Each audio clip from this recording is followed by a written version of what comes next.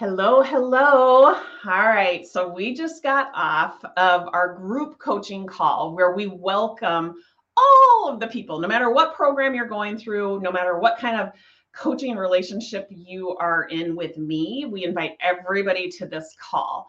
And these calls start with 15 minutes of a lesson that ties back to the self control operating system.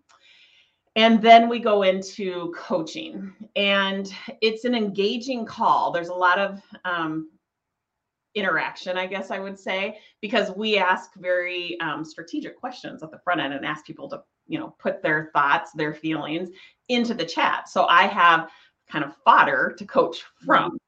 So that's what the hour-long call looks like every single Wednesday, but it is a group coaching call. So we have people that represent lots of different demographics. And so I just want you to know, those of you who are listening, that this is for everyone, for whether you're looking for, like better performance in your personal life, better performance in your professional life.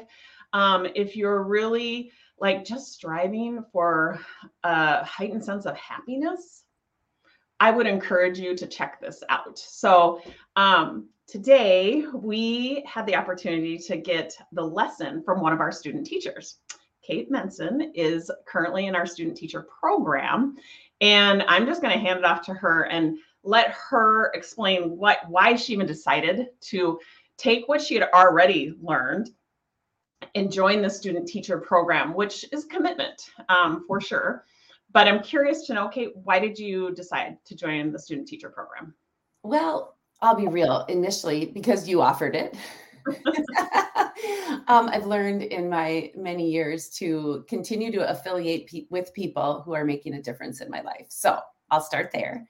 Thank you. The second reason would be, in the 2+ years that I have been working with you in a variety of capacities, I have learned a lot. And I've not been confident in my ability to share what I'm learning with others. And there's times where what I've learned has become a part of the fabric of who I am. So I'm just expounding and sharing.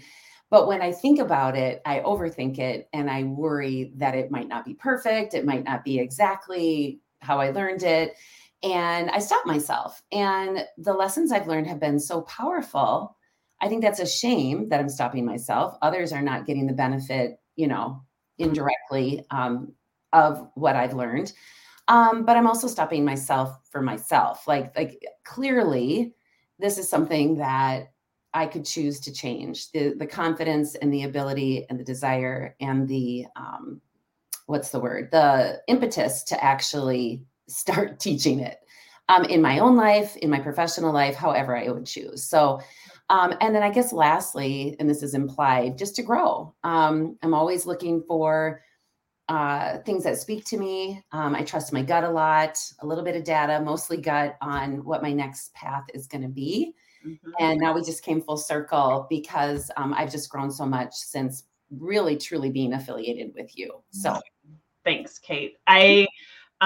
It's such a privilege to be able to come alongside people and watch the unnecessary suffering start to extinguish, to really be a support mechanism for some of the big goals that people have, and be a support mechanism for some of the problems that people want to solve. So, and I would say those are the two big doors that people come through. It's either a problem that they have really struggled with and challenged by, or it's goals that they want to achieve. And that can look like a lot of different things. The problem might be the unnecessary suffering, and they can't even pinpoint where that's even coming from. Right. They wouldn't call it unnecessary. They would call it, this is the way I operate. This is who I am. Mm-hmm. And so we start there. And so I think the next question is, what did you share? What was the lesson today that our students learned, and why was it important? Well, the lesson was on empathy, and empathy as a power in your life.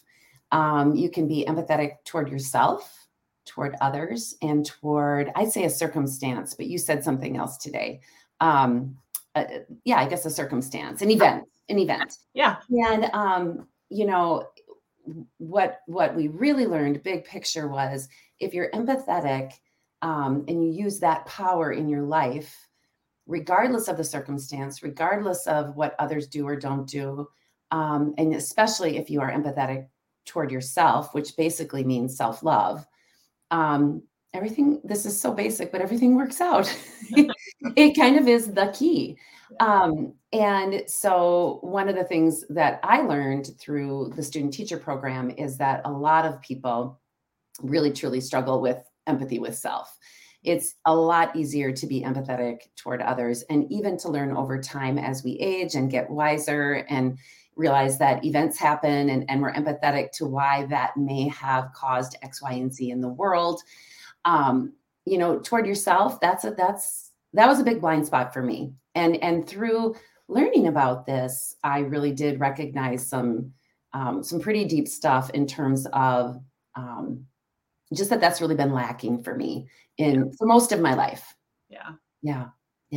So I would challenge anybody who's listening to this, whether you are a current or a former, or you happen to just like meander across this video, whether you consider yourself a student and a lifelong learner. I'm going to just challenge you right now to tap into what it is that you're feeling, and then ask yourself why you're feeling that way. I shared that I used to feel a lot of self-loathing, and I operated from this thought that you're doing it wrong. And it didn't matter what the circumstance was. That was the underlying thought that I was operating from that created self-loathing. And when I would hear, all you got to do is love yourself, I'd like excuse that and say, whoa, that's so woo-woo, because exactly. I love myself. I think about myself all the time. Here's the truth, you guys.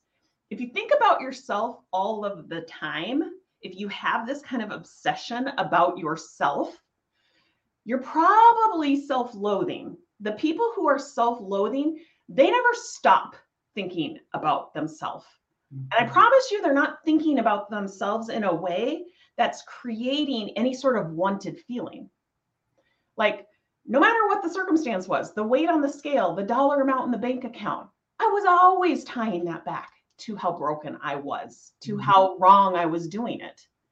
I was so obsessed with myself. So that's another key to recognizing when you're operating from fear, from your primitive brain, and that you're not operating with any amount of self-love. Because the person who loves themselves, it's so fascinating how little they actually think about themselves. Because they've got that. They feel so confident in why they love themselves. They don't ever think about that. They don't come into play. So that's a great way to just kind of check your work, to catch where you are allowing like the story to unfold. Everybody thinks it's the actions, and I promise you, it's the feeling. And so that's what we teach here. We welcome anyone who has a problem to solve, or a goal that they want to achieve, or they just want to learn more about what it looks like to actually live moment by moment with a certain amount of happiness. So anything else you want to say, Kate? I just wanted to add, coming with a problem to solve and a goal to reach, in the yin and the yang of working on both sometimes at the same time, it's amazing how intertwined those are, and how I believe that if you are working to solve a problem, it might not even seem like a big deal, something like empathy toward yourself, how perhaps those big goals could come a lot easier. Right. Oh, yeah. So I had a little light bulb moment at the very beginning of this StreamYard. So thank you for that. Yeah, you're welcome. All right. Thanks, you guys, for being here. And we'll see you next week.